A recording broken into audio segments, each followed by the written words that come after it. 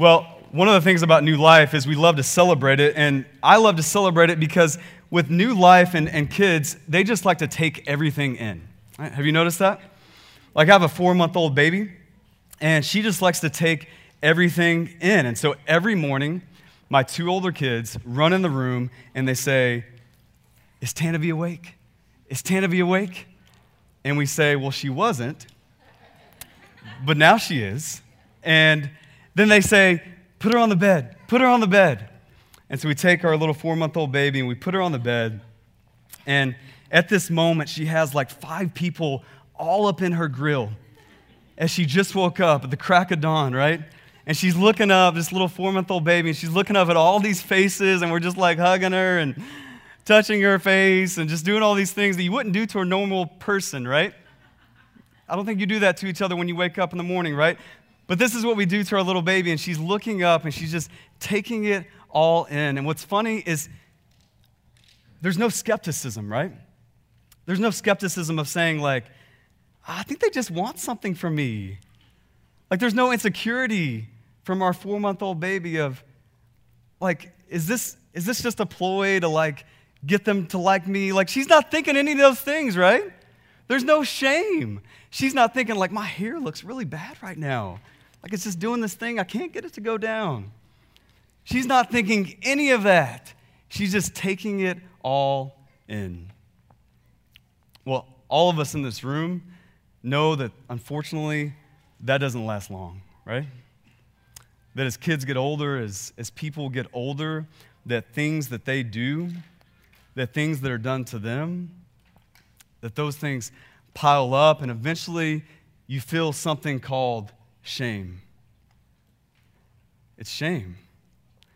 And I know there's different kinds of people in this room, different ages. There are kids, there are adults, there's different backgrounds, different personalities, different preferences. But I know one thing we all experience at some point in our life, and it's shame. Maybe some of you feel that shame this morning. That no matter what you've done, no matter who you are, there are things in your life that you would say, if I'm honest, I'm not proud of that. I don't want to talk about that.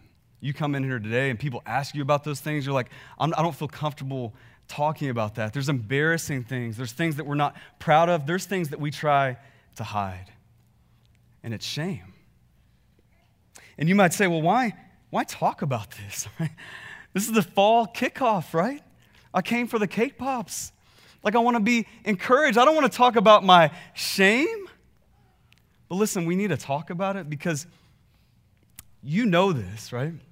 You know that if you only put your best foot forward, if you only show the best parts of you, and you say, these parts I'm going to hide, these parts I'm not proud of over here, I'm not going to let God see those, I'm sure not going to let other people see those, and we hide those things, and we show these things, and we hide those things, and we show these things, and listen, it's exhausting. There's a disconnect, right? There's a disconnect in your life. There's a disconnect from God. There's a disconnect from others. And really, there's a disconnect with yourself. And it's exhausting. Some of you walk in here exhausted because of that shame. And so we want to talk about this morning how Jesus deals with shame. That he wants a better story for you than that. A better story than a disconnected, exhausting shame. Jesus wants that for you. We're going to look at 2 stories where we see that play out in the Gospels. Luke chapter 5 is where we're going to be. You can grab a Bible if you have one. Head to Luke 5. You can also look on the screen. And we're just going to read this together starting in verse 1. It says this. On one occasion, while the crowd was pressing in on him to hear the word of God, he was standing by the lake of Gennesaret. And he saw 2 boats by the lake, but the fishermen had gone out of them and were washing their nets. Getting into one of the boats, which was Simon's, that's Peter, Simon Peter, same guy, he asked him to pull out a little bit from the land. And he sat down and taught the people from the boat. And when he had finished speaking, he said to Simon, "Put out in the deep and let down your nets for a catch." And Simon answered, "Master, we toiled all night and took nothing. But at your word, I will let down the nets." And when they had done this, they enclosed a large number of fish, and their nets were breaking. They signaled to their partners in the other boat to come and help them. And they came and filled both the boats, so they began to sink. But when Simon Peter saw this, he fell down at Jesus' knees, saying, "Depart from me, for I am a sinful man, O Lord." For he and all who were with him were astonished at the catch of fish that they had taken. And so also were James and John, sons of Zebedee, who were partners with Simon. And Jesus said to Simon, "Do not be afraid. From now on, you will be catching men." Verse 11, and when they had brought their boats to land, they left everything and followed him. So in Luke 5, the backdrop is Jesus has been preaching. He started his ministry. He's casting out demons. He's healing people. He's going after it, right? And as he begins to do that, crowds begin to gather. They're interested in this guy. And so he hops in Peter's boat to address this crowd because it's too large. So he needs to get in the boat and pull back a little bit. So imagine that scene. And it's Jesus with Peter in the boat, and he's teaching. And then in verse 4, he stops to address Peter, and he asks him, "Peter, why don't we catch some fish?" Now you have to consider this scene. Peter is a fisherman, right? That's what he does. But they've been trying all night, and there's no fish. And it's not just the two of them having this discussion. There's a crowd of people before God and everybody. Jesus is putting Peter on blast, right? He knows he hasn't caught any fish all night. And he's saying, "Peter, why don't we do this? Why don't we catch some fish?" So you have to consider this scene. Peter is a fisherman, right? Like, he's a man that catches fish. That's what he does, right? And so you come up to Peter and you're like, "Hey, what's your name?" "I'm Peter." "Hey, what do you do for a living?" "I'm a fisherman." "Well, hey, how's that working out for you?" "Well, there's not really a lot of them right now, and I'm trying, but, it's not working out." Like, that had to be a tough moment for Peter. This is who he is, right? It's part of his identity, and it's not working out for him. And this is before a crowd of people.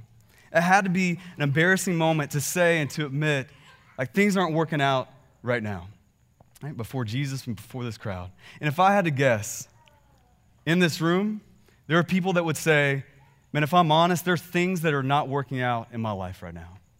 There's things that just aren't working out. Like my family that I thought I would have by now, it hasn't come to fruition. My marriage, we don't connect like we used to. My career, I thought I would be further along by now. I thought I would have gotten that promotion. I thought I would have gotten that raise, and things aren't working out like we hoped." We think about our kids, and we think, "Man, they won't obey. They won't be respectful. Like, is there something I'm doing wrong?"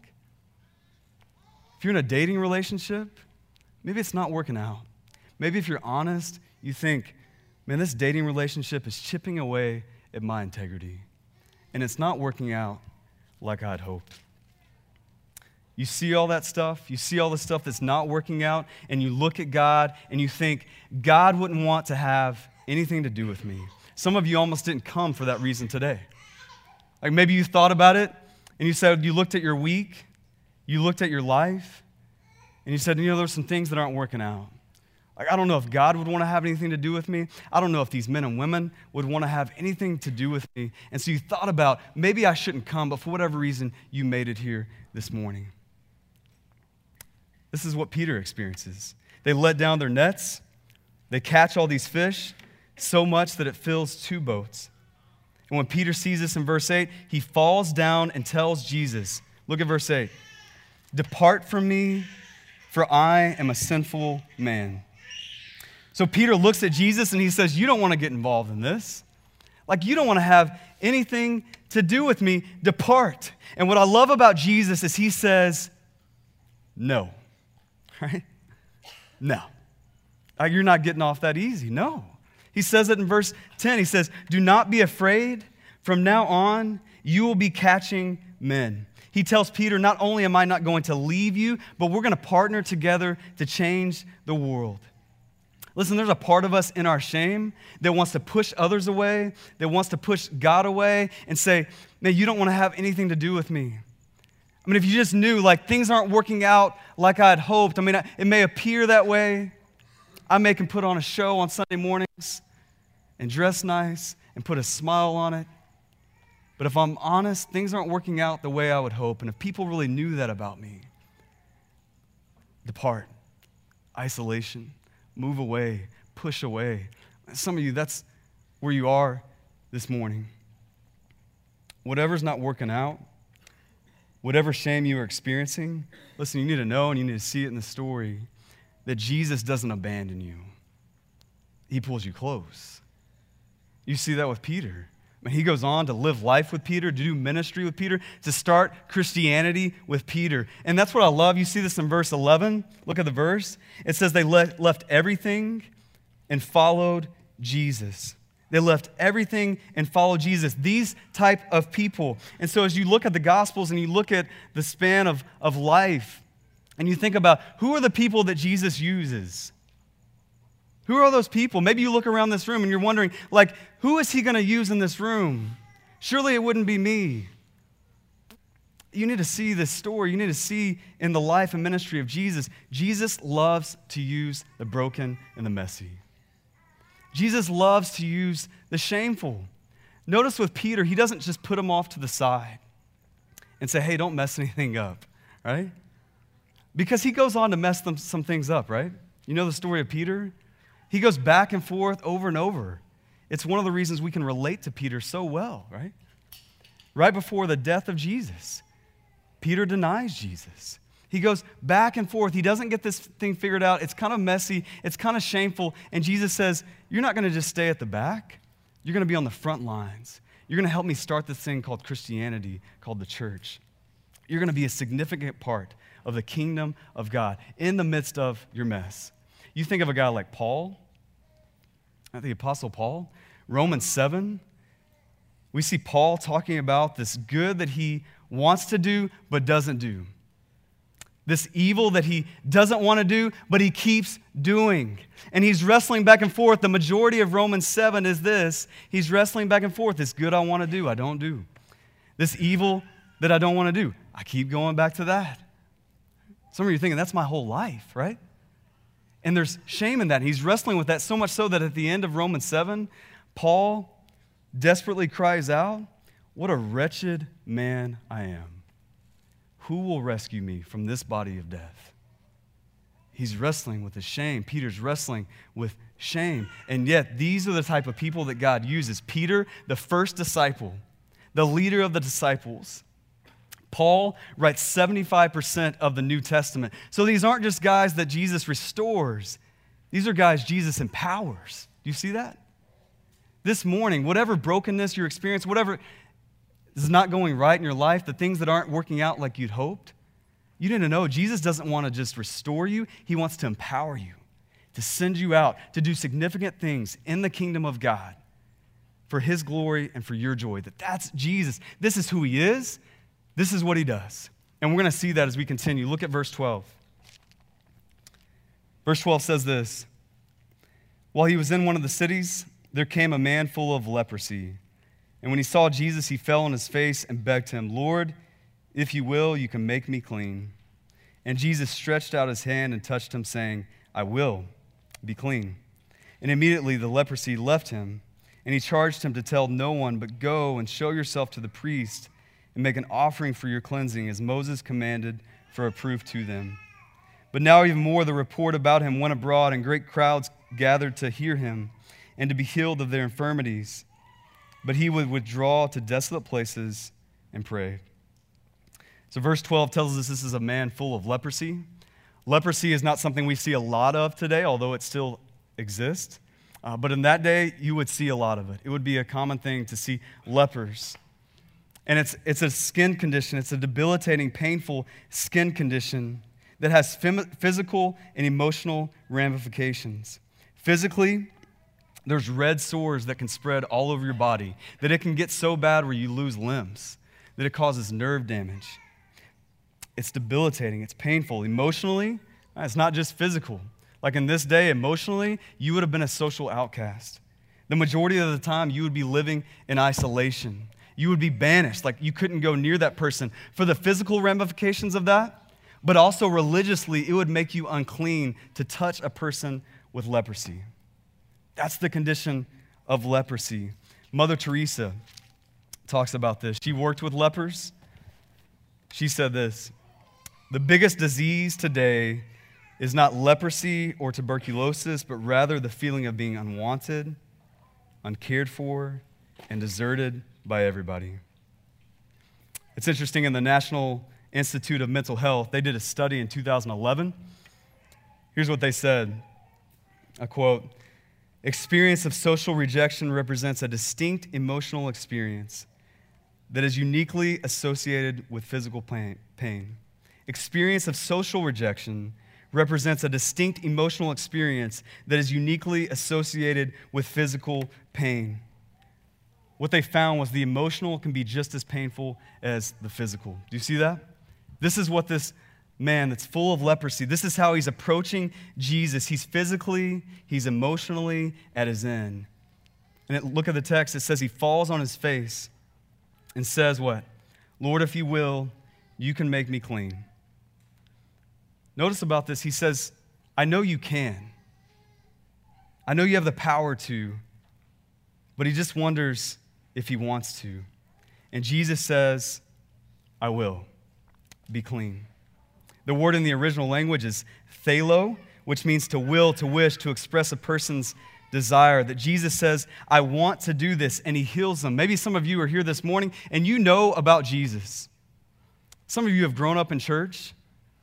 Some of you have heard about Jesus all your life, things like Jesus loves you, Jesus heals your shame, Jesus forgives your sins, and you're thinking to that, and you're listening to me talk right now, and you're thinking, I know all that. I know that. But you look at your brokenness, you look at the things that aren't working out in your life, you look at your shame, and you think, I know those things, but I'm not sure he wants to do those things for me. Does that sound familiar? You question, like, I know Jesus could, but maybe he doesn't want to, because otherwise, why does this frustration continue? Why does this physical ailment continue? Why does this relationship that's broken continue? Why does what's been done to me when I was a little kid, why does that continue to still haunt me today? If Jesus wanted to, he could take that away. And in your honest moment, you may look at God and say, I know you're good. I know you love me. I know you forgive sin. I know you bring healing to my shame. But I'm not sure in this moment if you really want to. And that's where this guy is. He says, I know you can, but I don't know if you want to. I love it because Jesus responds and says, I will, I wish, I express this desire to do this, and he heals him. And notice he doesn't just verbally heal him, he touches him, right? You see that? He reaches out and touches a leper. You need to know that that is incredibly significant. That it could have been years, maybe decades, since this man had been touched. I mean, can you even imagine? He hasn't been touched by anybody, and the first person he's touched by is the Son of God. And it takes away his leprosy. It's amazing. It's transformative in his life. Do you think Jesus could have healed him without touching him? Yeah. He does it all the time, right? All the time, Jesus heals people just by his words. All the time, Jesus casts out demons just by his words. Later in this passage, he heals a paralytic by just saying, rise up and walk. He didn't have to touch him, right? He didn't have to do that. He could have healed him by his words, but he gets involved in the mess. He goes near the broken, the shameful. This isn't just Jesus healing a sick man. You think about this? It has more ramifications than that. He's not just healing the sick, he's breaking a social norm. He's ushering in a new norm. Jesus is saying there's a new kingdom where touching someone like this, going near someone like this, doesn't make you religiously unclean. That's the most godlike thing you can do. That's the most Christ-centered thing you can do, is go near the brokenhearted. And Jesus is ushering in that new kind of kingdom. You see, the reality is some of you look at your life, you may not have a physical disease, but you're limping along, weighed down by shame. Things in your past, habits you hate, addictions that you hide, and they're weighing you down, and you're limping along physically and emotionally, and you're wondering, does Jesus want to heal me? Does Jesus want to come near? Does Jesus want to get involved? Listen, you need to know this morning that he wants to set you free, that he desires to make you new. How do I know? How do we know that? Because Jesus doesn't just give us self-help, he gives himself. He gives his very life. He doesn't stay far off.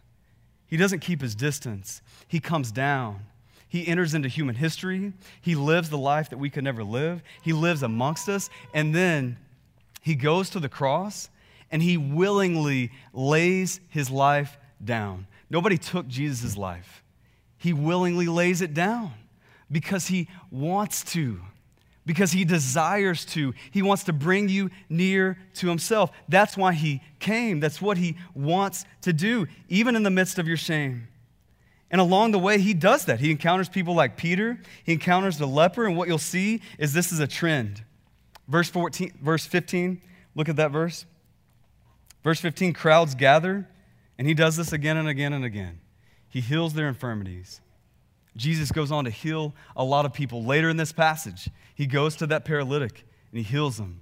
He forgives him of his sin. He enters into that shame. He goes on to heal a man. He goes on to heal the paralytic, and then he meets with a tax collector. We've talked about this before. It's a tax collector named Levi. But tax collectors at that time were the scum of the earth, right? You know, Zacchaeus, you have Levi. These are people you didn't associate with, and Jesus goes near to them. Listen, this is early in Jesus' ministry. He's just getting started. And who are the first people he goes to? The shameful. Right? Over and over and over. This is just Luke 5. The rest of the Gospels, you see Jesus engage people like this, restore people like this, empower people like this. And he goes on to say that. He says, this is why I'm here. Verse 31, just listen, it won't be on the screen. It says, those who are well have no need of a physician, but those who are sick, this is Jesus. He says, I've not come to call the righteous, but sinners to repentance. Listen, this is something Jesus gets criticized over and over and over for. Like, Jesus, why would you hang out with these people? Why would you continue to engage these people? And Jesus says, because I'm like a physician, that this is why I came. These are the people that I came for. So if you think about it, if you're sick and you go to the doctor, if they're a good doctor, like they don't say like, oh no, get away. Oh, gross. Like, don't come near.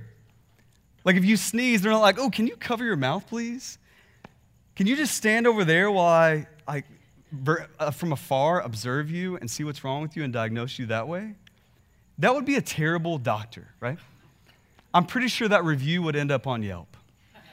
And they wouldn't get any business after that. Because what do physicians do? They meet with sick people. They get together with sick people. And so Jesus is saying, I'm like that. I'm like a physician. I'm not trying to push sinners away. If you're a mess, that's who I'm looking for. I'm coming for you in the mess. Like Jesus is encountering people, and this is the people he encounters. But notice he doesn't just leave us in the mess. Verse 32, he says, I've not come to call the righteous, but sinners to repentance. So Jesus in the mess doesn't just come to you and say, hey, you're sick, it's okay. Put my arm around you, affirm you, encourage you. He doesn't just do that and say, hey, good luck with that. I'll leave you in that mess. I love you and accept you as you are. He doesn't do that. No, he calls them to repentance. Repentance, that he wants to see you turn away from your brokenness and your shame and your sin.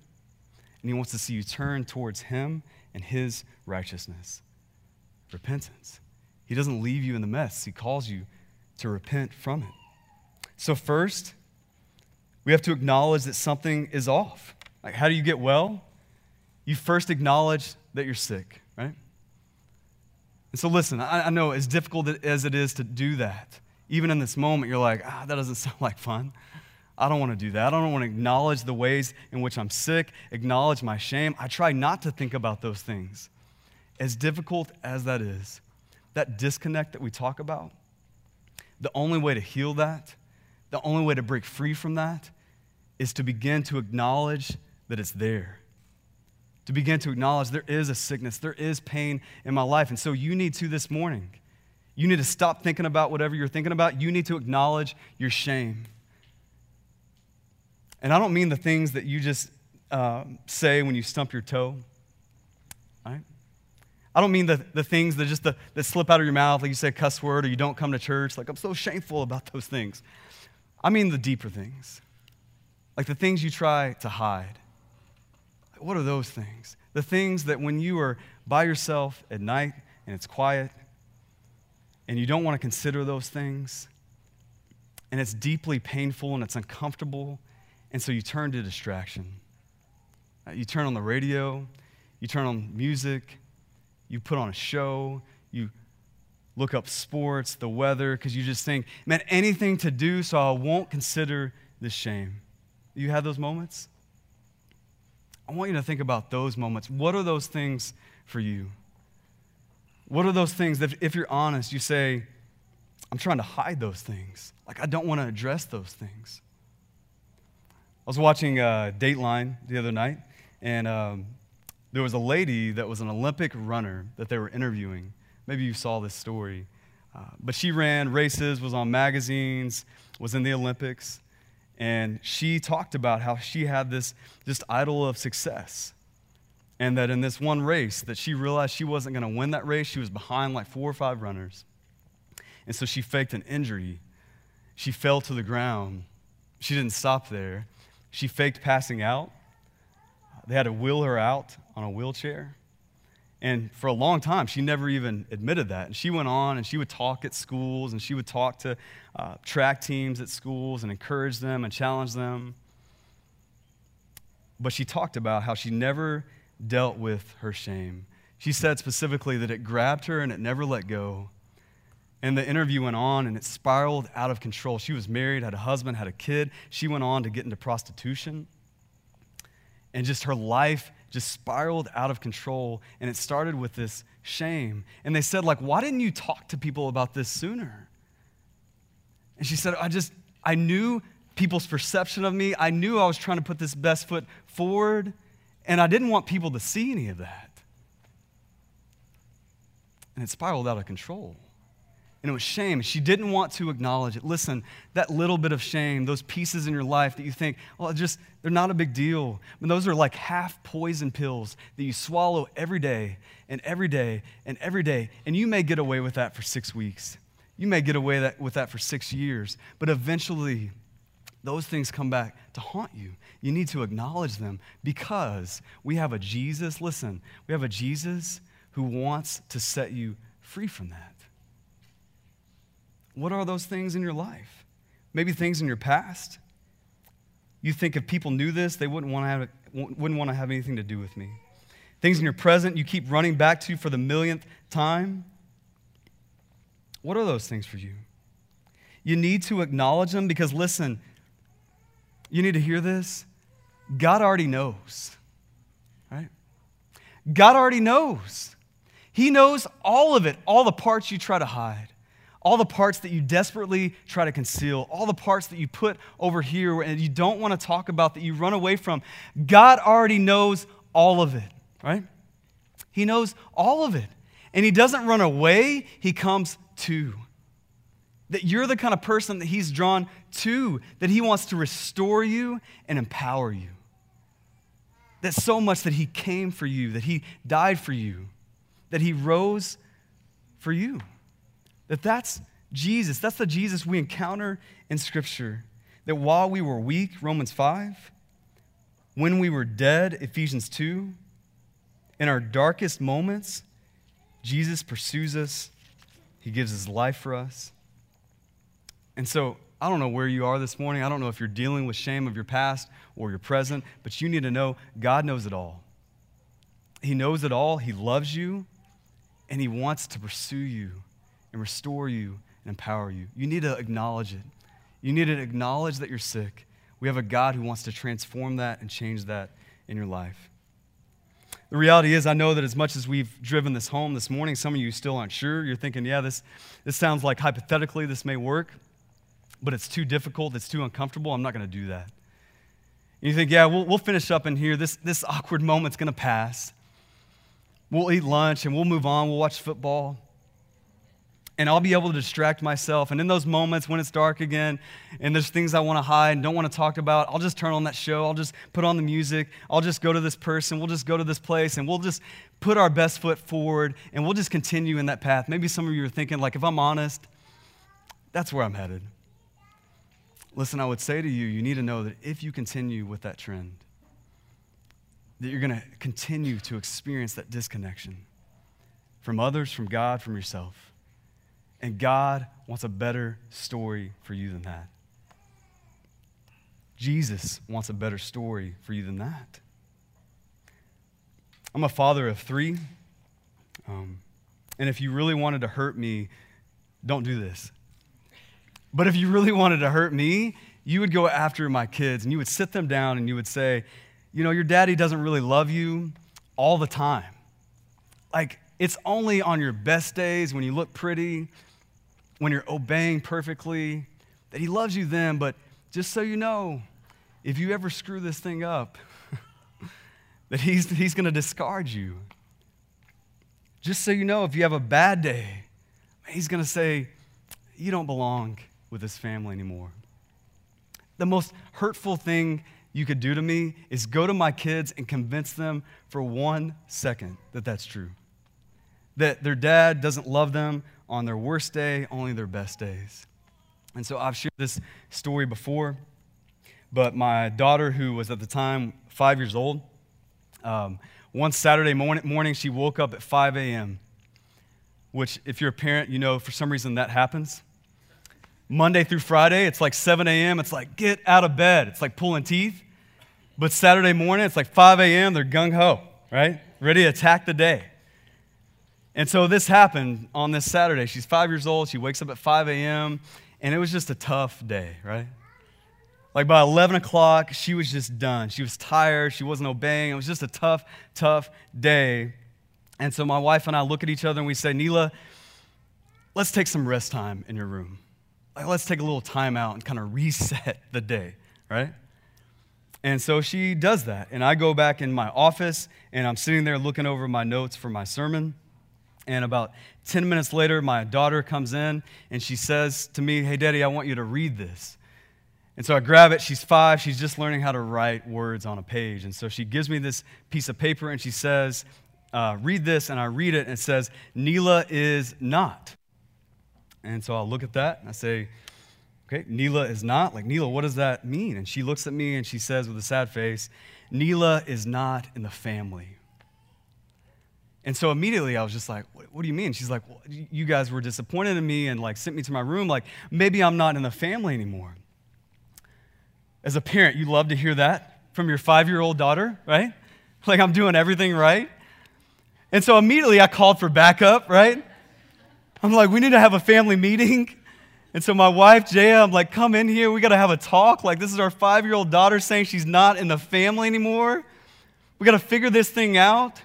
And so I called my wife in, and I pulled my daughter close, and I just said to her, Neela, you're in our family. You'll always be in our family. You'll never leave our family. Like, even when you're 25 and you get married, or 35, or 45, you'll always be in our family, even if you don't want to be.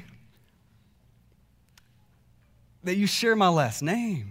That you're in our family, that on your best day and on your worst day, you're my daughter, and I love you, right?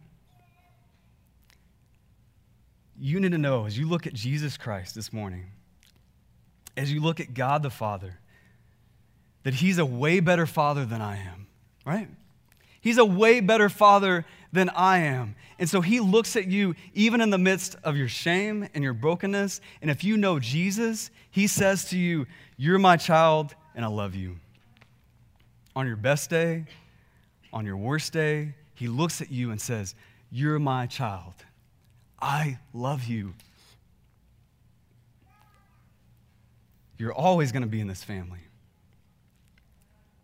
What would it be like if we really believe this? You think about that?